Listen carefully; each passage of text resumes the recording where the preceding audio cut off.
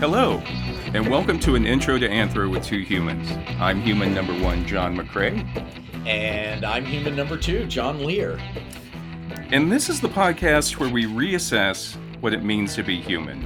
And the title of today's episode is Don't Look Now, But Your Culture is Showing. So we'll discuss that later.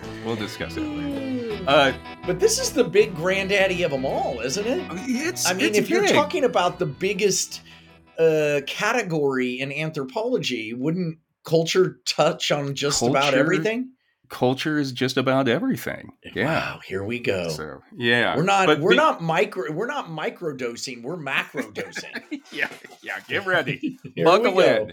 If you're listening at home, just please pause right now. Go get yourself a drink because you're going to be here at the glued to the computer for the next hour and a half. We're taking the sugar cube filled with acid. We're not, you know what I mean?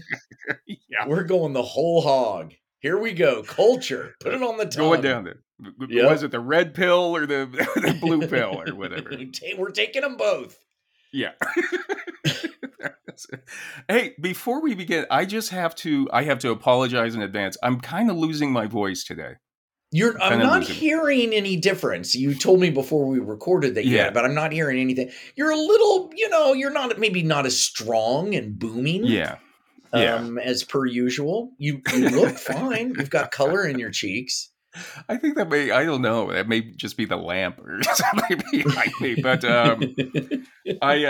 if you hear me clearing my throat a lot or coughing at some point, just nothing's wrong. No need to worry about it.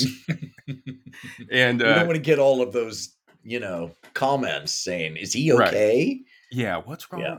And by the way, by the time we actually record these many weeks in advance, yes, and chances are, pulling back the curtain. Here you are, pulling back the curtain.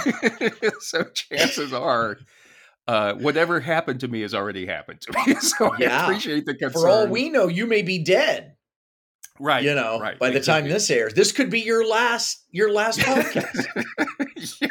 We don't know. There'll be you with a new anthropologist. You'll just replace me and keep going. Yes, I pledge to you now that if this is your last podcast and you die, I will keep it going. I'll find somebody. But I don't know. You're not replaceable. I'm replaceable. Do you like Bewitched? Try to find a guy who kind of looks like me.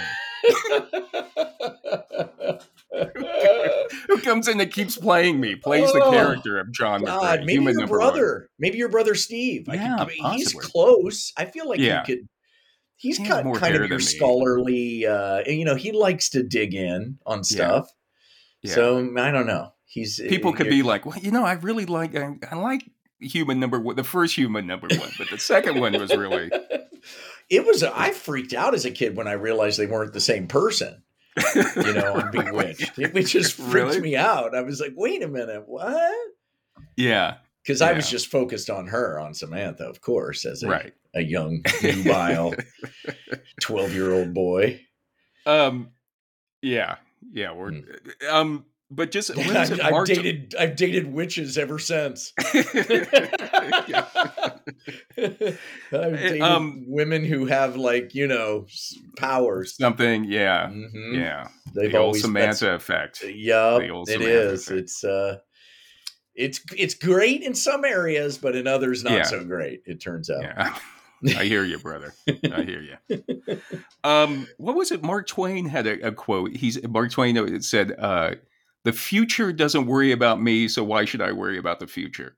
Damn straight. There Twain comes again. Yeah. Nails it. And if we're looking at the non-dual approach, or there is no future. There is only now. There is only this. So, and honestly, who knows? It may work out. I mean, I may have a cough now, but maybe I get better and things go well for us. The show goes well. Nah, I'm not feeling that. I was going to say, maybe we're all sitting around the Yeti Love Convention right now. I'm feeling intuitively that things don't go well after this podcast. Really? This is our peak. Yeah. Really? We lose you right away. And I try to get Steve involved. He and I, we've always crossed swords. We don't, we.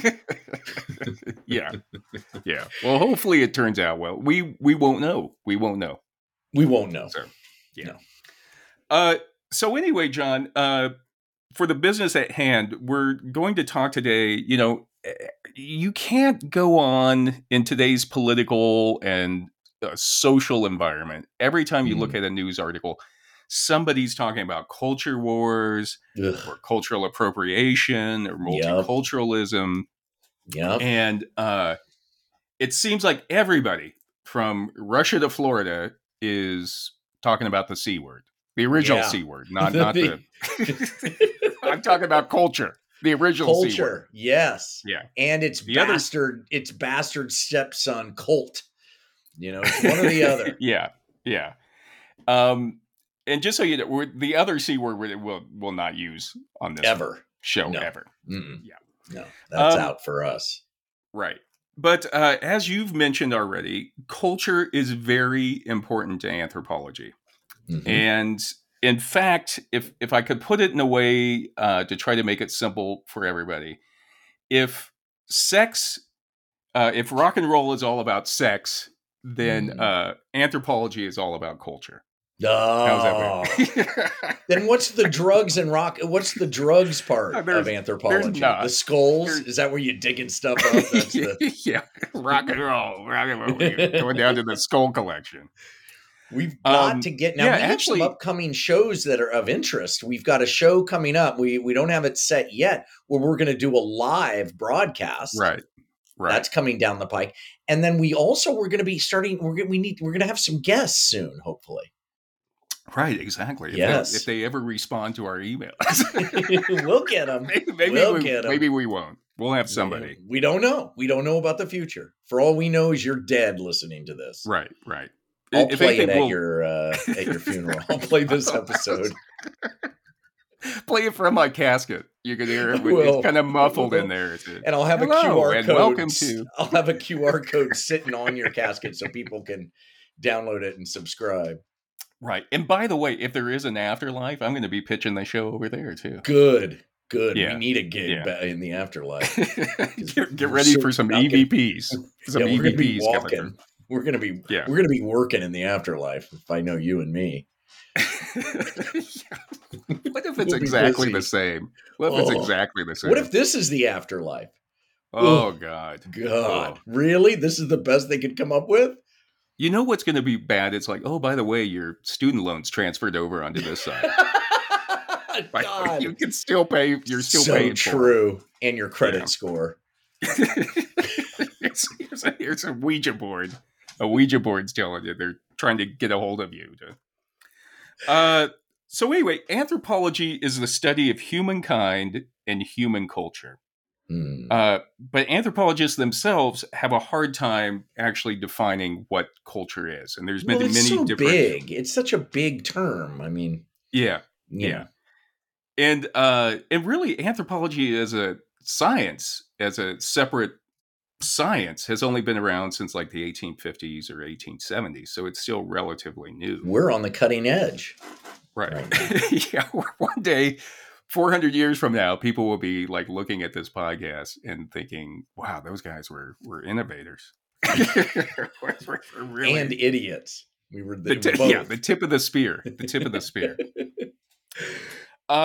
So today I thought we could talk about culture, what it is, what it does, and how you're exposing yours right now, whether or not you know it.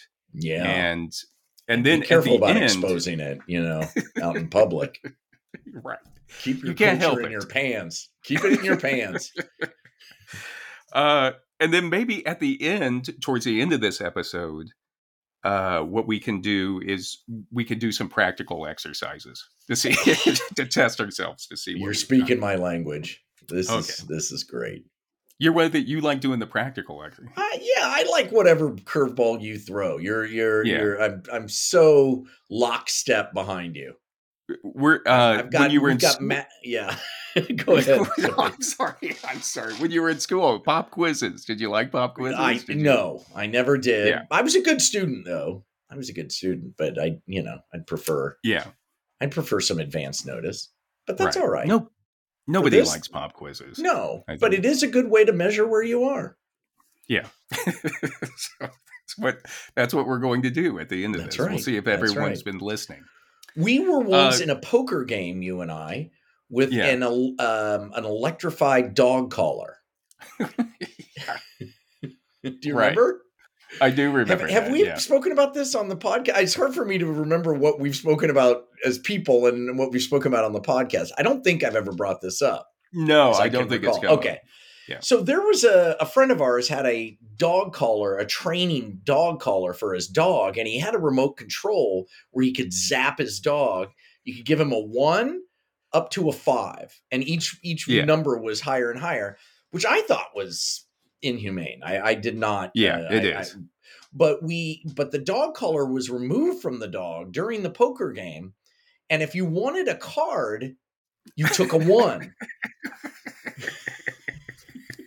And you'd have to hang on to the dog collar, and then the dealer would hold the remote control, as I recall. Yeah. And just shock you to see how much. Shock you. Now, did you take a 5? Or I feel like you took the highest setting. I took a high one, because I was like, this hand is terrible. I need 5 new cards. If poker wasn't stressful enough, we had to add electricity to it. And I recall, my recollection is that you took a 5. Most likely I did, honestly. My God. I remember, like, it's, you want to win. You want to win. We were young. Yeah. Obviously, we were still drinking back then, I believe. I also, I won't do anything to my dog that I won't have done to myself. So I'm very loose as far as Mary is the disciplinarian. I like sit down and try to reason with the dog and talk out. Me too. I'm that way with my kids too. I'm the easy one. I'll be like, no. I'll say no once, and then they'll actually get it. All right. Yeah. But I remember you holding on to the electrodes on the dog collar. And the dealer, who I believe was Keefus, Tom, a fan of our show, was holding the remote control. God, that was an intense moment in my life. And we were all looking at you, and you were like looking at him. Hit me. That was intense, man. All right, so Edward B. Tyler in 1871 was an anthropologist, and he described culture as, quote, the complex whole which includes knowledge, belief, art, law, morals, custom, and any other capabilities acquired by a human as a member of society. Wow. Now that's a big category. Right. That encompasses, in other words, a lot. It's everything. It's talking about everything. Yeah. Conrad Kotak, who wrote a textbook about anthropology, he defines it as traditions and customs transmitted through learning that form and guide the beliefs and behaviors of the people exposed to them. Okay, that's where I really connect to that definition. It's what's passed on. Right. It's what's passed on, and then you take it and add to it. It's blockchain. Really? Is it? I don't know. Maybe organic. I never understood blockchain. Now I don't either. Say it's like culture, then suddenly I understand it. I'm like, one of our friends way back in the day told me to do this thing called blockchain mining. He said you could just run this link. I'll send it to you, and your computer does it at night. And this was like in the 90s, right? And I mean, there weren't links. I mean, it was just, I didn't even understand it. But he's like, look, you just have your laptop do it. I'm telling you, you'll make money on it. I was like, you idiot. Never did it. Now I'd be a millionaire. Yeah. It could have been running on your old Apple or something. Right. He said it won't do very much because I had an IBM at that point. I mean, I had barely a computer. Now I'd be rich. Like just every few, every night, like a few millicents or something. And over time, you're like, you're a billionaire. Over time, you're a billionaire. Yep. You guys used to have, you had early computers though at your house because your dad was he was an early computer guy. So we had computers growing up. A lot of good it did me. He didn't pass any of that down to you? Do you feel like I'm comfortable with computers. I handle all the tech on our show, and I'm comfortable. I'm not afraid of them, Right. My dad used to do this thing when he was teaching people how to use computers. He would just go up, if they were getting frustrated, he'd go up and he'd do it very dramatically in my dad's style, where he'd go up and he'd just pull the plug. And then the computer, see, you're in charge. What? Yeah. Whenever he was training older people, I don't know what to do. And he'd just walk over and pull the plug. See, that's all it is. It's just an appliance. Really? Did that help? Or did I don't know, but I remember it. I don't know. That'd be like throwing somebody into the pool with no water in it. See, what are you afraid of? There's a bottom there that you can. Obviously, he didn't know what he was doing. Later in life, he sold Amway. So, Your father always had, he was so, where he had the computer cards. He always had the computer cards. Because he used computer cards. I mean, my brother and I did key punching and actually we wrote a program using computer cards. Isn't that crazy? Little holes in cardboard. Yeah. I still have them. I have one right here. I think I do. Yeah, look at that. Right, he's holding up a computer card. There it is. Mm-hmm. No punches in there. That one's ready to go. Here's the interesting thing. There are 88 numbers on a computer card and 88 keys on a piano. Really? Yeah. That's like the divine number or something. That's culture. 88. It's culture. See how I bring us right back? Yeah, I like it. Kenneth Feder and Michael Park, who are also anthropologists, define culture as the non-genetic means of adaptation. Those things that people invent or develop and pass down. That's kind of like how you're defining it. Yes. I really respond to that. But then it gets hazy. Like our last episode, we were talking about where fear comes from. And are there basic fears that are hardwired into us? And then that wouldn't be culture. But we build on that, if there is such a thing. I don't know. We don't know about anthropologic psychology. Where what do we retain just from our DNA? Right. Crazy. Yeah. But so my professor, Dr. Warren Lale, who is my thesis advisor, he's probably like, "Oh God, please don't say my name on that podcast." He should be a follower. He should be on our show. Let's have him as a guest. He's hilarious. He's a very funny guy. Very funny, brilliant guy. Very funny. But he kind of went through. He kind of tried to look at all the different definitions of culture, and what he came up with was culture is a learned, shared, symbolic, fluid composite of all that a society knows, values, believes, or creates that is passed down from generation to generation. Okay. I'm with him. That's a good one. So I thought, let's go ahead and let's break it down, because you begin to see, like, the more you look at definitions of culture, you begin to see that there's some similarities in what everyone's talking about. Sure do. And first off, culture is learned. It's not biological, like you mentioned already. Yeah. You aren't born with culture. Right. It's taught to you, and being taught to you, it may be taught consciously to you or unconsciously to you by looking at other people around you. Yeah, or media, billboards, all of that, how that affects us. But the main thing is, like, you didn't come into this world with culture when you were born.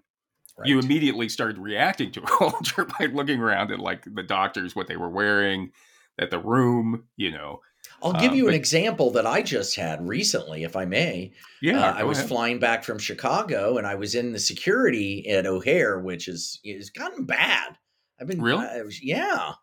So I was in security, and there was a guy, and I knew he was trouble because he was, like, right behind me, and I heard him say, "I'm trying to catch a 10:40 flight," and it was 10 o'clock, and I'm like, "You missed your flight."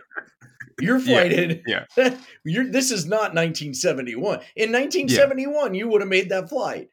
Yeah. And so I'm hearing, and he was not.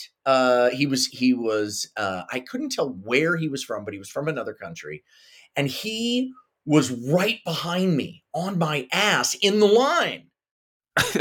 You see what I'm saying? Like, he's trying to will the line to go faster by riding right up on me. And I just stopped and said, let him go ahead of me. I'm like, here, you can walk 2 feet and now you can stand there and be behind that person.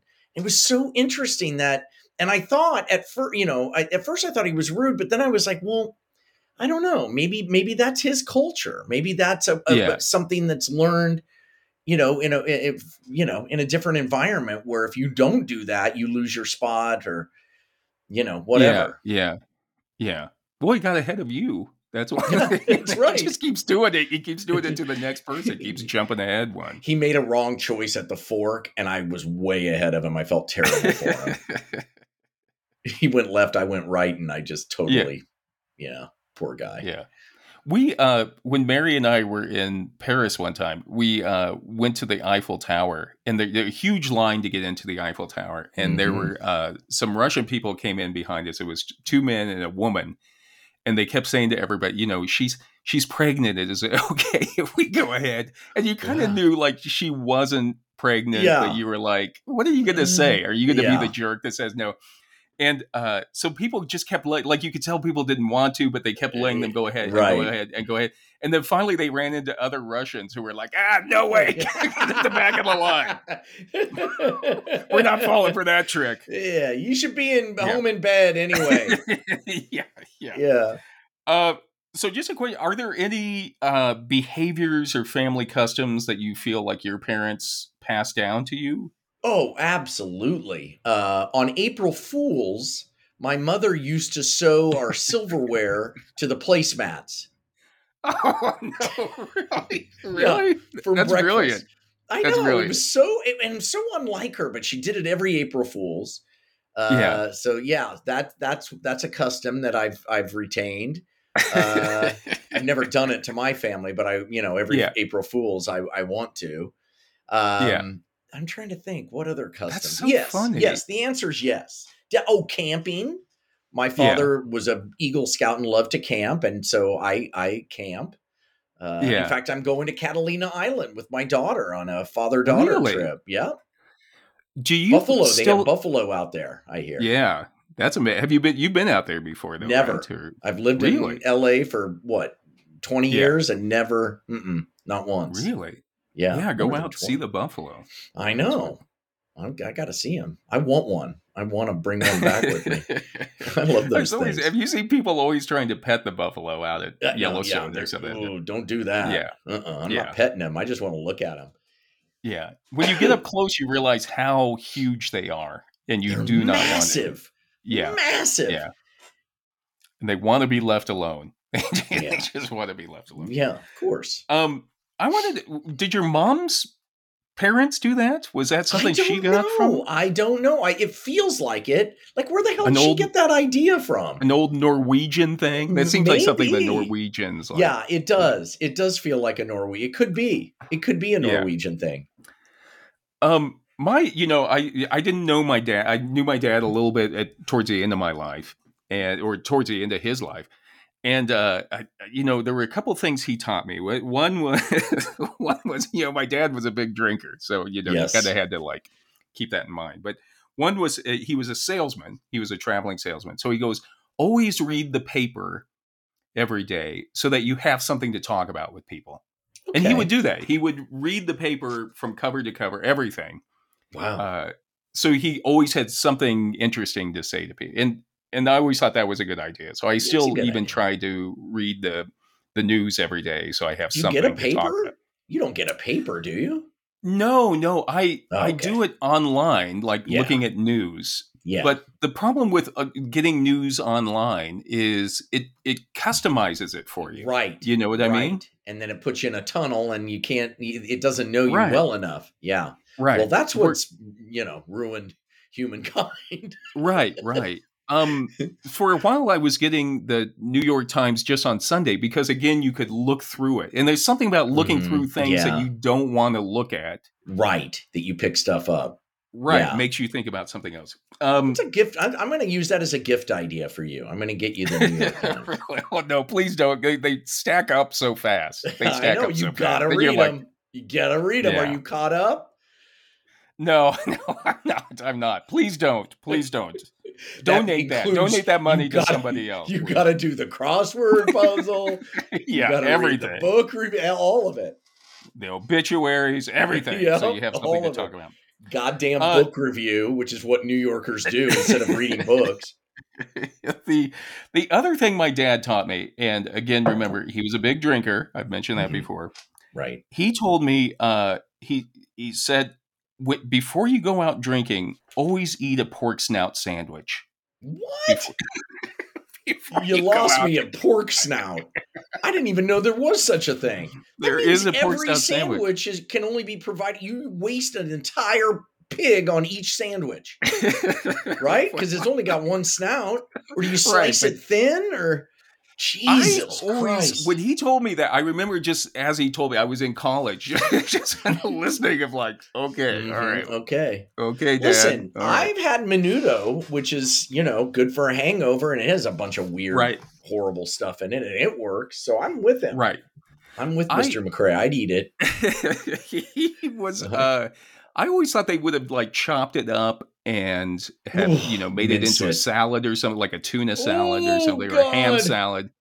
But no, when I was back for my sister's retirement party back in March, this story came up, and someone looked it up. My cousin looked it up online, and no, it's just the pork salad. It's just a pork salad on a hoagie bun. Oh God! What do you put mustard on it? Yeah, of course you put mustard on it. It's pork. Well, they say horseradish. You put horseradish on it. You put horseradish on a shoe, and it. Yeah. That's poor people's spice. That's why the Jews use horseradish all the time. It's we put horseradish on the gefilte fish, which is the most horrid. It's cat food, basically. Just numb the taste buds, and then you can swallow it down. Yeah, you put enough horseradish on it, it tastes fine. My sister has a friend in Kansas City who apparently knows the best place to go for a pork snout sandwich. So they've said that next time I come into town, they'll take me out there. So we'll have to. Right. If I'm there, I'll join you. I'll join you. We'll take some photos. Yeah, we'll record a episode from the shop. Yeah. From my mom, it was always you got to put a shirt on when you come to the table, for dinner.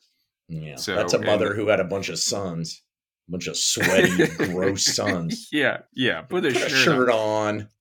And the old take your hat off at the table. And apparently that was passed down to her from her family. She said her parents would never let you like have the hat on at the table during a dinner or something. So. Your mom was. I always liked going there for St. Patrick's Day and the cabbage and she was. That was great. She was great. God, what a remarkable woman. Both of our mothers. Thank you. Both of them. Yeah, I found some photos of your mom recently, which I don't know. I'll ask you before I post them. But if we ever want to post them, maybe post away. I have one of her getting arrested. That's hilarious. Anti-nuclear. My mom was a socialist in Kansas. Yeah. Your mom was like fearless, though. She was like so tiny and sweet. So sweet, but man, she was unstoppable. Amazing. Are there any things that you feel like you've passed down to your kids? Any family cultures, customs? Coffee table's a good place for your feet while you're watching stuff. You're going camping. You're camping. Yeah, I do. Yeah, I do stuff. I think. I don't know. God, I wish one of them was here. We could ask him. If there's like foods or we're a pretty strange household. I mean, it's a free for all here. Hey, do you still have? You had that big camping box that your dad made, right? I did, but I don't have it anymore. It was too heavy and bulky. Yeah, that thing was. But I have pieces of it. I have a bunch of camping stuff from my dad and a bunch of tools too. I have I have a level, like a 6-inch level, which is really handy. Not to have the big one. Yeah. And my grandfather made it. And that's kind of a prized possession for me. Yeah, that is. Yeah. I was trying to think of you trying to get that box onto the ferry over to Catalina, just like My dad made this huge wooden box that would fold into like a kitchenette. It was a good idea, except it was the size of a casket. Yeah. Is it possible to do it was so heavy, you couldn't lift it up. So heavy. You couldn't lift it. Okay, so secondly, culture is shared.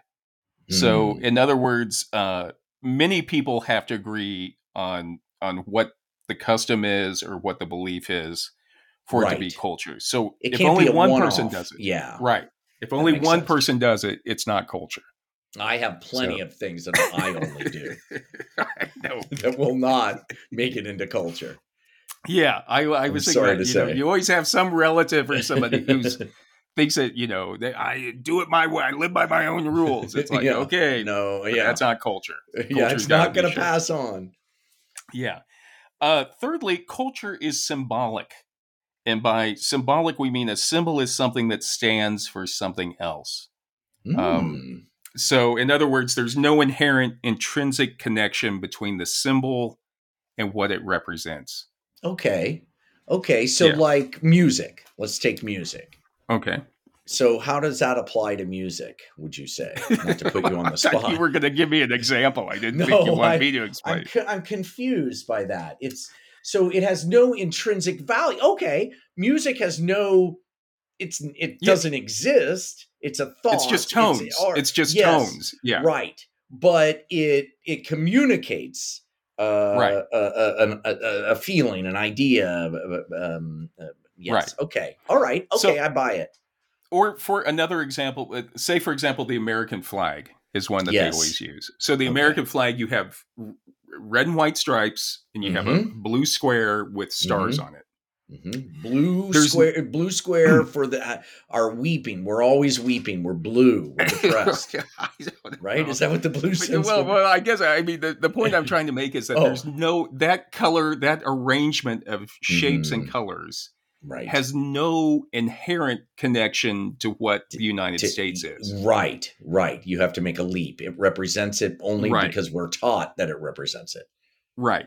And we culturally, that's what the culture is doing. The culture is telling us when we see that represents everything United States. And then from there, you can take it to everything that the United States represents. Yes. To you. Yes. And what's interesting is even if you try to do something to the flag, like if you want to burn the flag or destroy the flag or hang the flag upside down to make a point, you still are participating in that culture that says that flag is a symbol for what the United States is. Absolutely. Or it's just pointless. Right. I'm sure people do hang up their flag upside down by accident. And then that's just a goofball who didn't look clearly. Right, but you're still accepting that arrangement of colors and shapes on a cloth represents the United States. Right. Yeah. Good point. Good. Another example that they always give are the golden arches. So when you see there's nothing inherently connecting the golden arches. Wait a minute, aren't they two fries? They're fries. I always thought the golden arches were two fries. Really? I don't know. I mean, that's what when I see them, I salivate. Yeah. God, their fries are good. Yeah. But you've always thought that they were actually French fries? I don't know. We may have to pause this. We may have to pause the recording. I need to get something straightened out first, everybody. I like it now that you put that in my head. And every time I see it now, I'm going to be thinking that's God. Their fries are French good. Fries. I know they're fried in chemicals, but God, they're good chemicals. I still love their fries.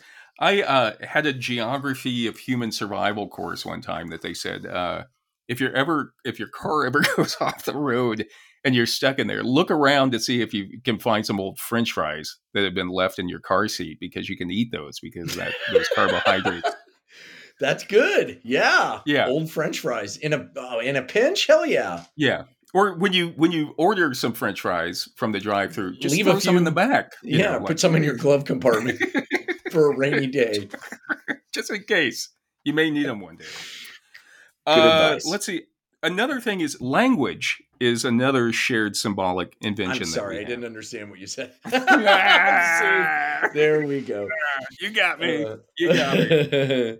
One in every class. Yeah, language is the ultimate expression, really. I think, because it's so complex and so specific. But again, there's no between the sounds that we make. For example, and the little scratches that we make on paper to represent something. Right. There's no connection. There's no real connection. It's all subjective. It's all cultural. What that means. Especially if you see my daughter's handwriting. Jesus. I mean, they always try to talk about, and linguists will get down into like trying to break down the sounds, like the individual sounds in the word. Right. So if you think about it, there's no, for us to say d, g, there's no connection between that and that furry thing that's out on my couch. You know what I mean? Yeah, absolutely. Yeah. Yeah. And I was thinking about when I was putting this together, it's kind of like Rene Magritte's, that painting that says Ceci n'est pas un pipe, where it's a painting of a pipe. It's a painting of a pipe.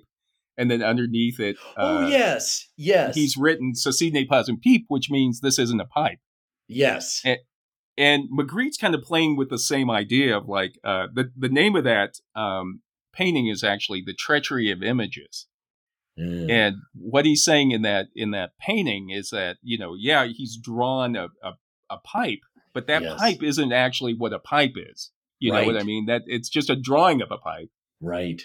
And then he's got another layer on there where he's got the word pipe, or P-I-P-E, pipe in French. And again, it's like that word pipe has nothing to do with an actual pipe. You know what I mean? I love those French. God, they're good. He's Belgian. He's like Poirot. Oh, he's okay. Belgian. So Okay. Please. Yeah, sorry. But anyway, it's culturally the same thing. Is that language is just something we've all agreed upon. That if you have certain letters and certain sounds, that they will represent something else. But again, completely subjective. Yes. So again, the next thing, culture is constantly changing. Like,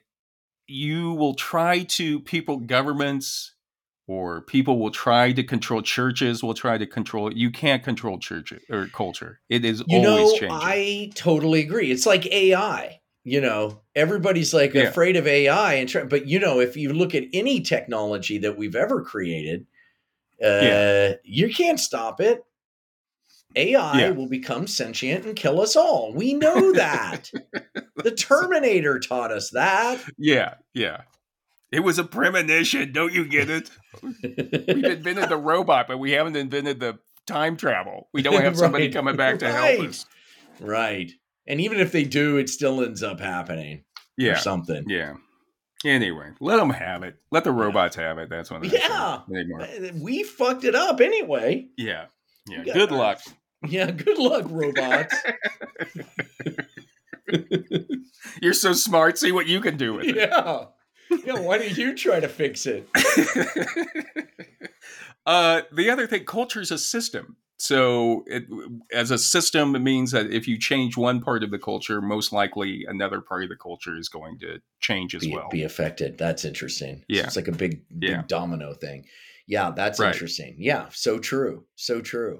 I mean, you look at fashion, how just the expression, the constant ebb and flow of fashion is so fascinating.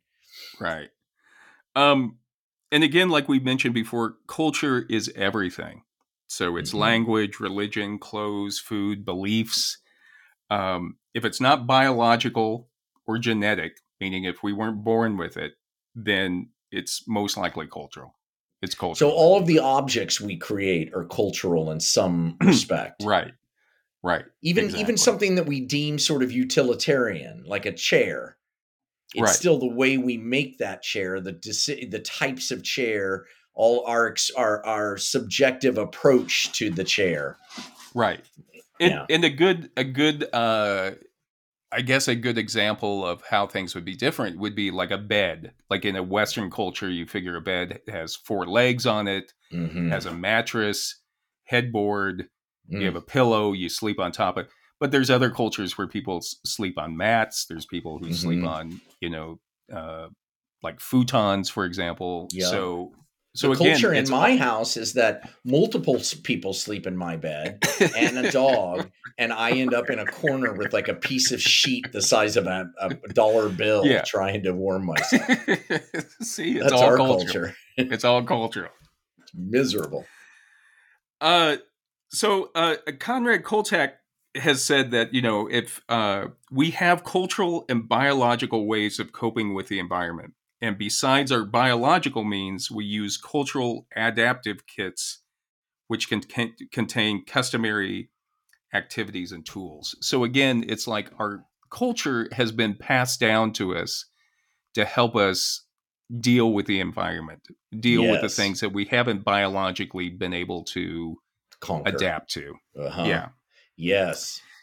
And it is like a toolbox. Like you use the parts of culture that work with your individual taste and personality. And in that sense, we're all changing cultures simultaneously, a little bit at a time.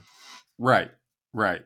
And it depends on, he gives the example of how we've learned as humans learn to adapt at high elevations, for example, with low oxygen. Mm-hmm. And there are certain biological adaptations. For example, people who have been born, the indigenous populations, like in the Andes or the Himalayas, that they generally have a larger lung capacity. Like genetically, they've like adapted by having large lung capacity to deal with that lack of oxygen. Right. The other thing is, another biological way is that we have kind of temporary. Like when someone comes from a low elevation up to the mountains, for example, you'll see that, they start breathing heavily and hyperventilating, trying to get more oxygen into their lungs. Yeah. Ugh. Yeah, everybody did. When we first moved out here, we came out one time. At that time I was living at Venice Beach. Yeah. And came out with Mary to see her family out here. Yeah. And we went from, like 15 feet elevation to 6,000 feet elevation, 5,500 feet elevation. And I decided to go for a run because I had been running forever. And it was a family reunion. So they all see me leave to go on my run.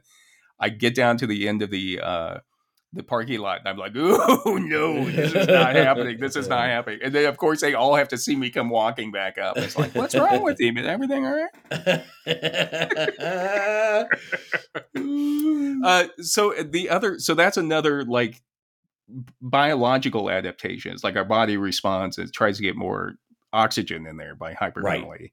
Right. And then of course Koltak says, well, the cultural solution to that problem of humans living up at higher elevation is that we come up with oxygen tanks or pressurize.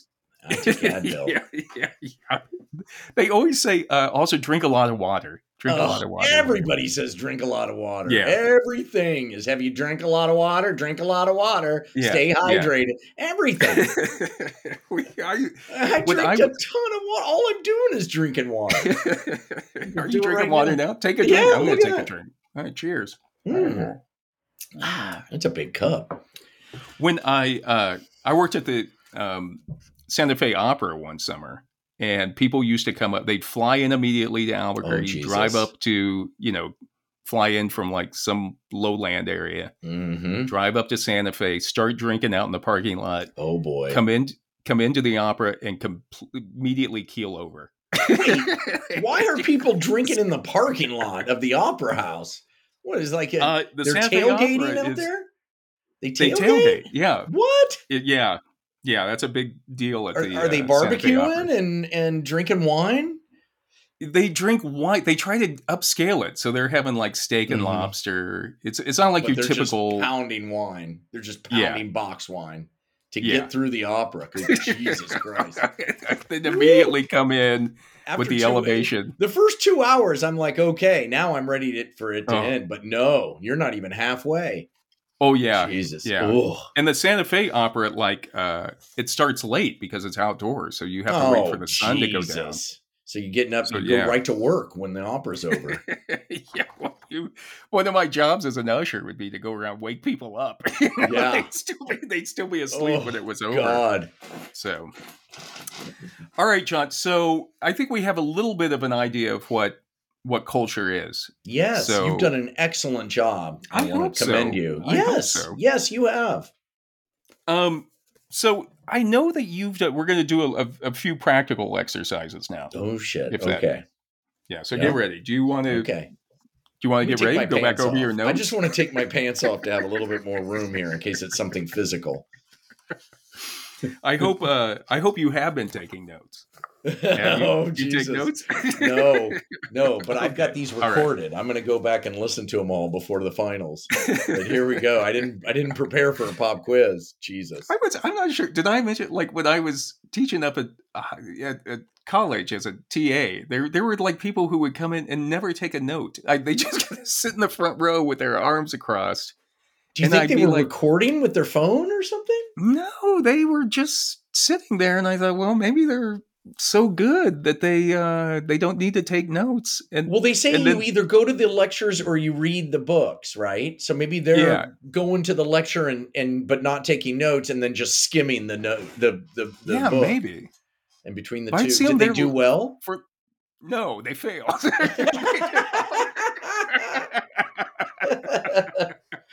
I thought, after it's like, okay, well, I'm up here talking for 3 months or whatever, but maybe they just found you handsome. Maybe they just were there for you. Well, just let's see. Walk around.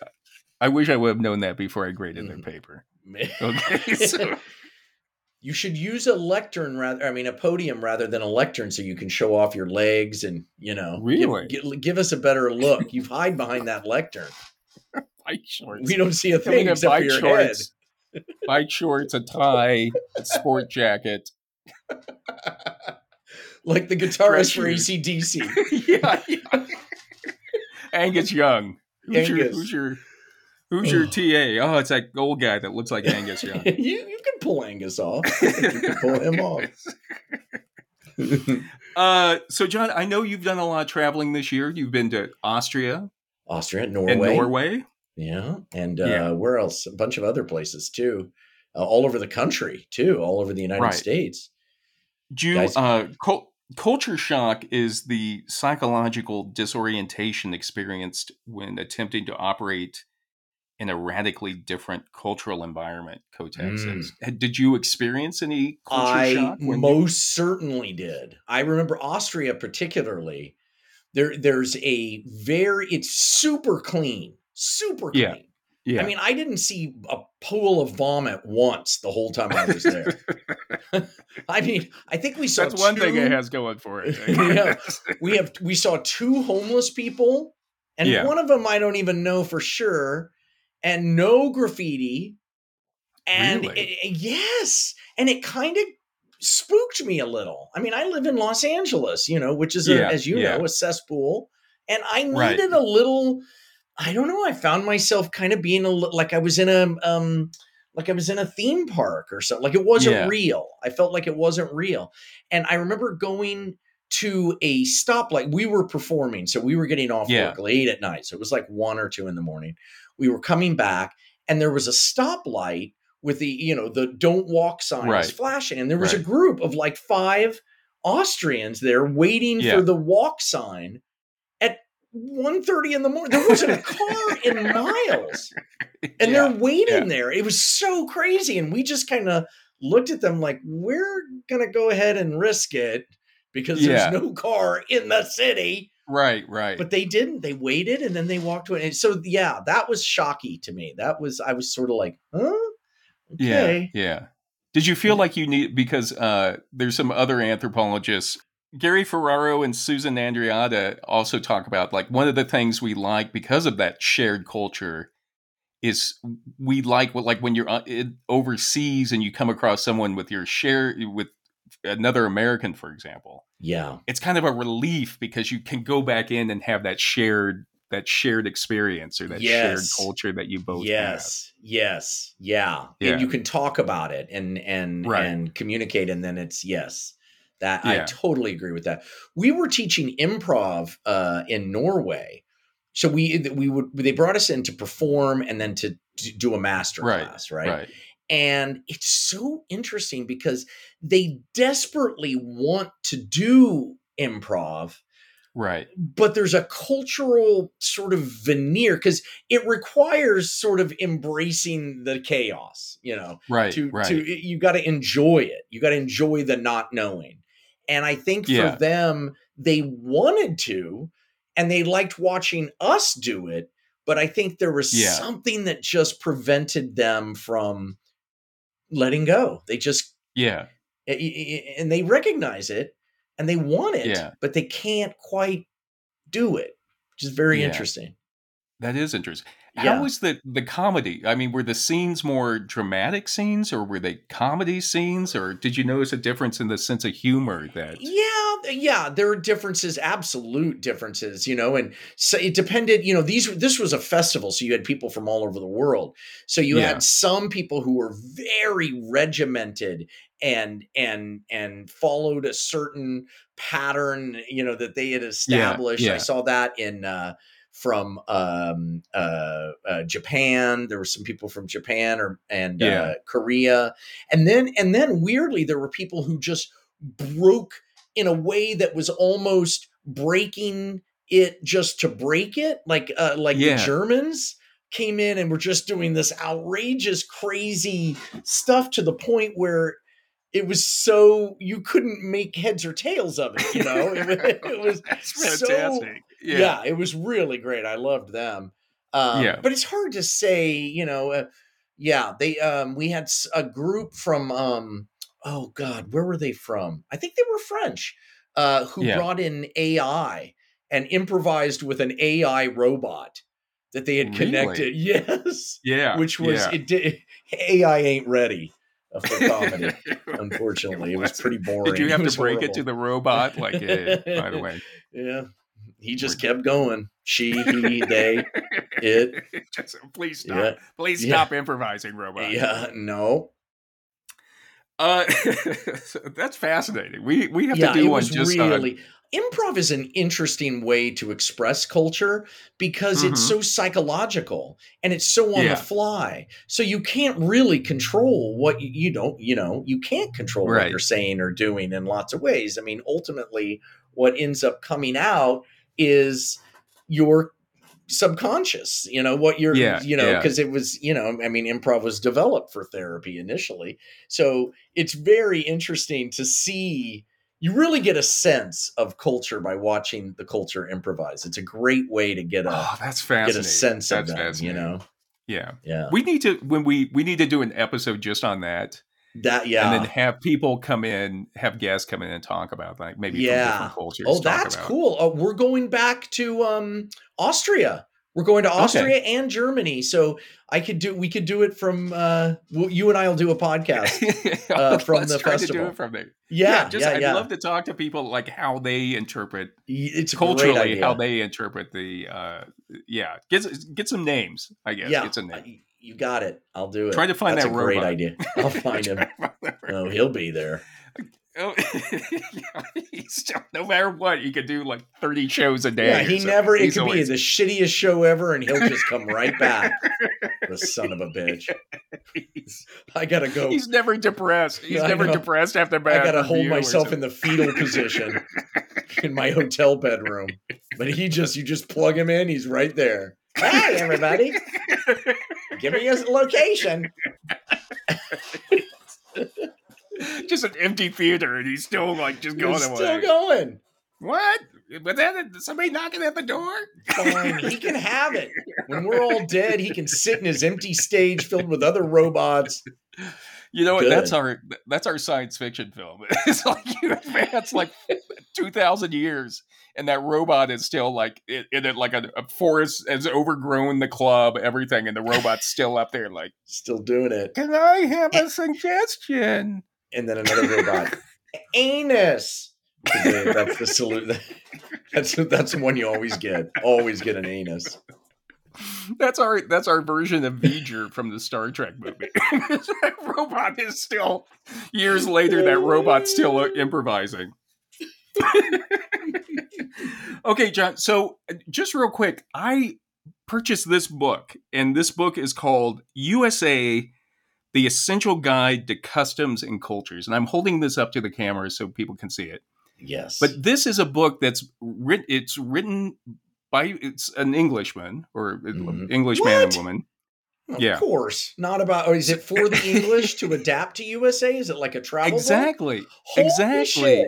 A cultural travel book. This is like, when we get the Fodors or whatever to go over to another, this is what other people get books too, to say how Americans, what our culture is like. And what we do. Yeah, but so it's filtered through the English, so we gotta put that caveat on it.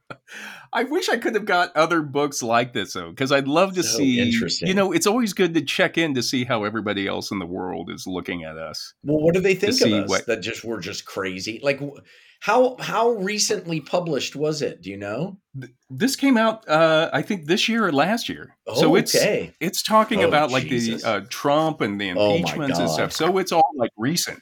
They think we're crazy, but they got Brexit. Don't forget Brexit, you idiots. You're just as stupid as we are. But I mean, it's one of those books of like, if you're going to America to live or going on a trip, here's some things about the culture that you should know about. Excellent. What do they say? So I'm going to throw out a few, and I'm going to try to, maybe we can expand. Now that we're talking about culture, we can talk about it.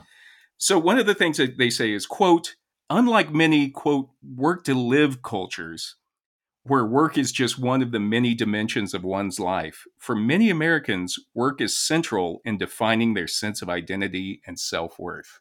Absolutely. Yeah. I mean, everybody's like, what do you do when you talk to somebody? Yeah. I mean, I'm in the arts and I'm in LA. So it's not just like, what do you do, but what have you done lately too? Yeah. You got to update your resume. I totally agree with that. Yeah. I was raised that way too. And it really bothers me because right out of college, I went to work for the Italian government. And the Italians really set it up of like work-life balance. You know what I mean? Yes. And it kind of ruined me in a way for the rest. I mean, because I worked for them for 8 or 9 years, and Amazing. It was all like the important thing is what you do outside of work. Right. For the Italians at that time. Right. And now, I work for other places, American organizations. Yes. And it's hard because, Americans are all, or it seems like a lot of Americans are like, it's all about work. It's all about work. That's the stereotype of the Japanese too, I guess. Yeah. Is that it's all about work. And I kind of like seeing like when they talk about Gen Z or, some of the new younger people who are like, hey, no, where I'm keeping work at work and I'm quiet quitting here and I'm just doing what I can, but this isn't who I am. I'm all for that. The Gen Zers, my daughters, I'm telling you, this is a good generation coming up the pipe. We got, awesome. Thank God. Yeah. They might save us from the robots, but not forever. At some point, they're coming. No, they'll stave it off, but that's it. Can I have a suggestion? Can I have a suggestion? And then the one that's just sitting there covered in vines. Anus. No, thank you. I heard anus. Oh, did you get that one overseas when you guys were teaching the class? No, God, no. Really? No, just in America. But I've gotten that suggestion back in the day when I did improv where you asked for suggestions. I don't do that anymore, but always. It's always. An ass. No. Okay, a vagina. No. God. Give me a location. A vagina. You know what? You don't get any more locations. You're done. I'll pick it. Okay, here's another one. To the visitor, the American flag seems to be everywhere. As guests in America, how should visitors react to the American predilection for wearing their patriotism on their sleeve? Don't say anything. Pretend you don't see it. It's true. Yeah, it's true. The patriotism is it's crazy. Yeah, like I can't remember who it was somebody from another country was just like over the football games alone. They're just like, my God, it's like a military parade every football game, and I'm like, and I guess that wasn't, that came in, around 9/11, I guess. That's when it really I don't know. I mean, it was always kind of there, but football's I a love very this militaristic, it's a campaign and it's sudden death and it's, offense and defense. You throw a bomb and aerial attack and all that. Yeah. but it's, it's like, I love this country and I've taken an oath to the Constitution for this country, but it's that's right. Yeah, you do. I don't need to feel like I need to have every single word out of my mouth be about, love of country or have a shirt made out of the flag or something like that. Yes. And I don't know, I've traveled a lot of places too, and I don't think any other country really does. I don't know who. Well, what was interesting? You speak of Austria. Austria has such an interesting history because they were a kingdom, right? They had a king and they had all this royalty, and they did away with all of that. Where you can't even now, it's against the law, or not against the law, but against regulations to keep your what do you call it? Your moniker, your royal moniker. Oh, so if really? you were a duke, you can't use it anymore. That they just did away with it. And then you look at Hitler came from Austria. You look at the way they've dealt with their past, their dark past. And they've it was amazing. I was blown away. The reparations, money, land. I mean, you go around everywhere and there are little markers saying where Jews were sent away or kicked out of their home. I mean, it's just amazing. And the Gen Zers there are like free from that in a way that I don't think we are. I think we're still connected to this odd, we're a country that is built is freedom, but was built by slavery. And I think they've actually kind of moved past it to the point where it seems a little more appropriate, their patriotism. Like it's a little less about this. It's slightly dilute. It seems a little bit more, I don't know, reasonable. Like they like their Olympic team and everything, but it's also, there's a sense that this is where we live and that's just, it's land and, we like it. Right. But I don't know. They seem to have, I was really impressed by that. Yeah. I think I don't know. I still feel like slavery is the worst thing that ever happened to this country myself. Yes, for sure. I mean, it's our DNA. Yeah. And we're still dealing with it. Like it set us off on a course that, And they have, and then they had, I mean, what's worse than Hitler, I mean, Jesus. Yeah. But they really, the people I was exposed to, and whatever, take it for what it is, but I really noticed that. Yeah. And I think like you're saying, like to admit it and then you can move past it. Yes. It's like psychologically and also as human, as relationships with other people, I think. And to culturally admit it. Yeah. So that you're doing things that represent that you're admitting it. Right. So it's not just individual people saying, I'm against the Nazis. Okay, great. That's good. But this is a culture saying, we reject this part of our history. Right. It was wrong. We can't undo it, but we want to the best of our ability to make it right. And by doing that, it's incredible. Like it's really, like I noticed it. Wow. Okay, let's get not to get too deep, not to get too heavy, but I love it. Here's another one.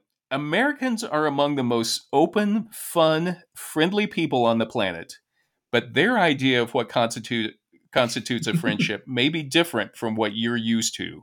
The warm smiles, the expressions of interest, The generous gestures are all genuine, and those used in Northern European reserve or the formal ritualized courtship of Asia may think that making friends in the USA will be a breeze.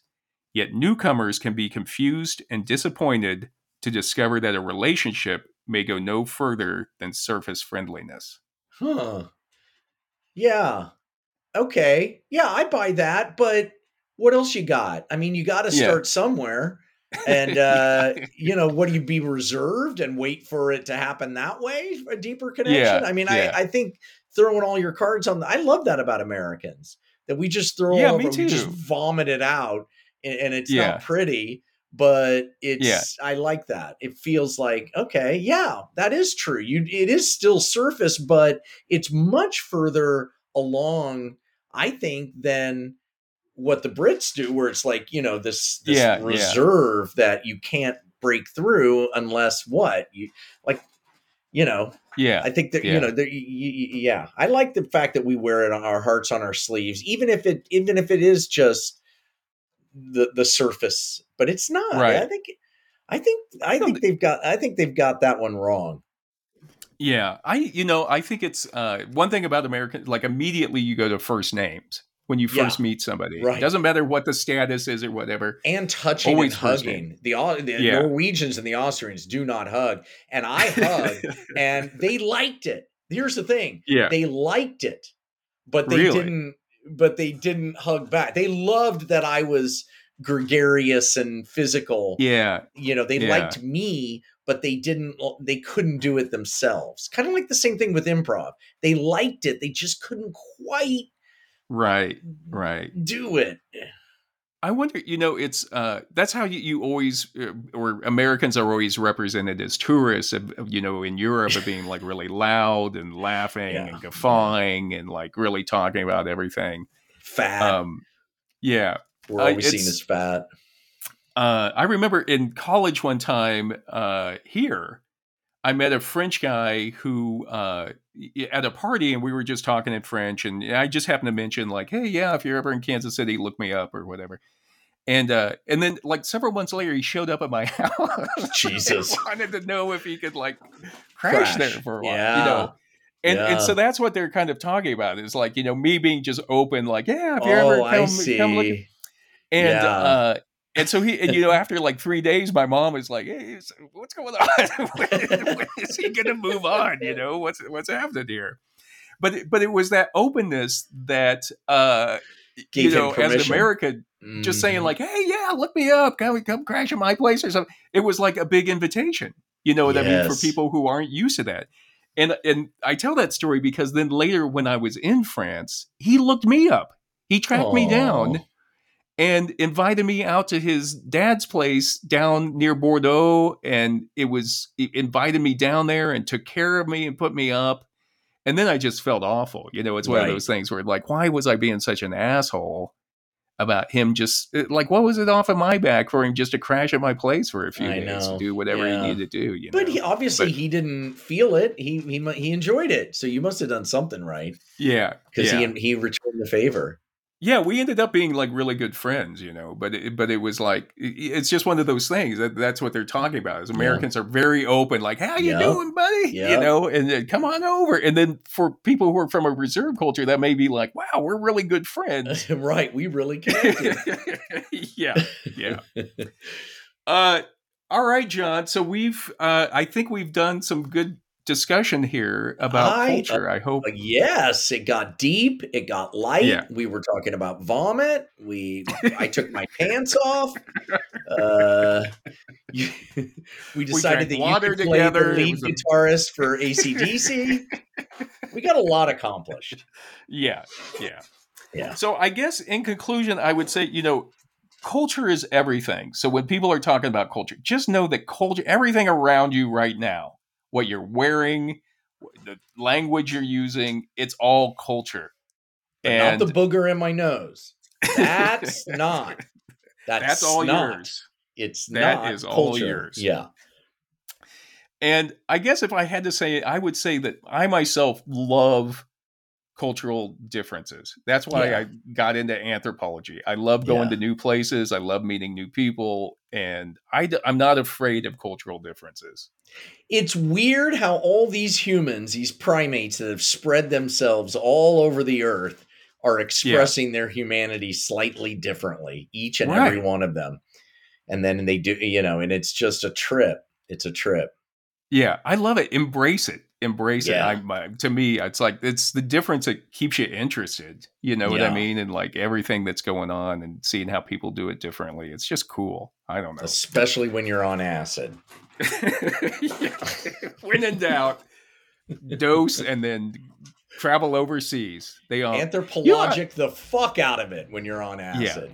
You know what the best trip is when you're taking the train out of Amsterdam, because everybody's taking all the space cake, they're smoking all their joints, they're doing everything because they know when they get back to whatever country they're going to, they won't be able to do it. So everybody does it, and then about 30 minutes into that trip out of Amsterdam, you see it all kick in. Everybody's wasted. That's amazing. I love people watching, and my favorite people watching place of all time is the airport in Las Vegas. That is because it's the opposite of the Amsterdam. Yeah. Everybody's lost everything and hungover, but then you got the fresh people coming in at the same time. It's magnificent. So exciting! It's like a big casino. It's the same thing that you get in the casino. You see everybody's happy going in, and then sad coming out. Just all of humanity from all over the world, all over the country, all over the. It's fantastic. Highly recommend it. Spend a day at the Las Vegas International Airport, everybody. Go do a little field work. Go do some field work there. And take notes. And you can, they've got some machines there. You can play, gamble while you're people watching. What if you lost it all before you even got out of the baggage? I lost $1,000 in the Reno airport, right outside the Reno airport at a crap stable. No. Yes. No. Yes. Oh. It was just everything was going so well. Do you fly through Reno when you go to Chicago? No. Really? I don't remember why we were there, but we were there. We had a layover. Yeah. I got on the next plane and I'd lost $1,000. God. See you, Reno. Goodbye, Reno. Got it. Check it off. On my way. The bucket list. Where are we going next? Okay. All right, John. All right. Love you. This is human number 2. And John this Lears? Is human number. Yeah. Sorry. Do you want me to take your lines? No, I got it. This is human number 2. John Lear.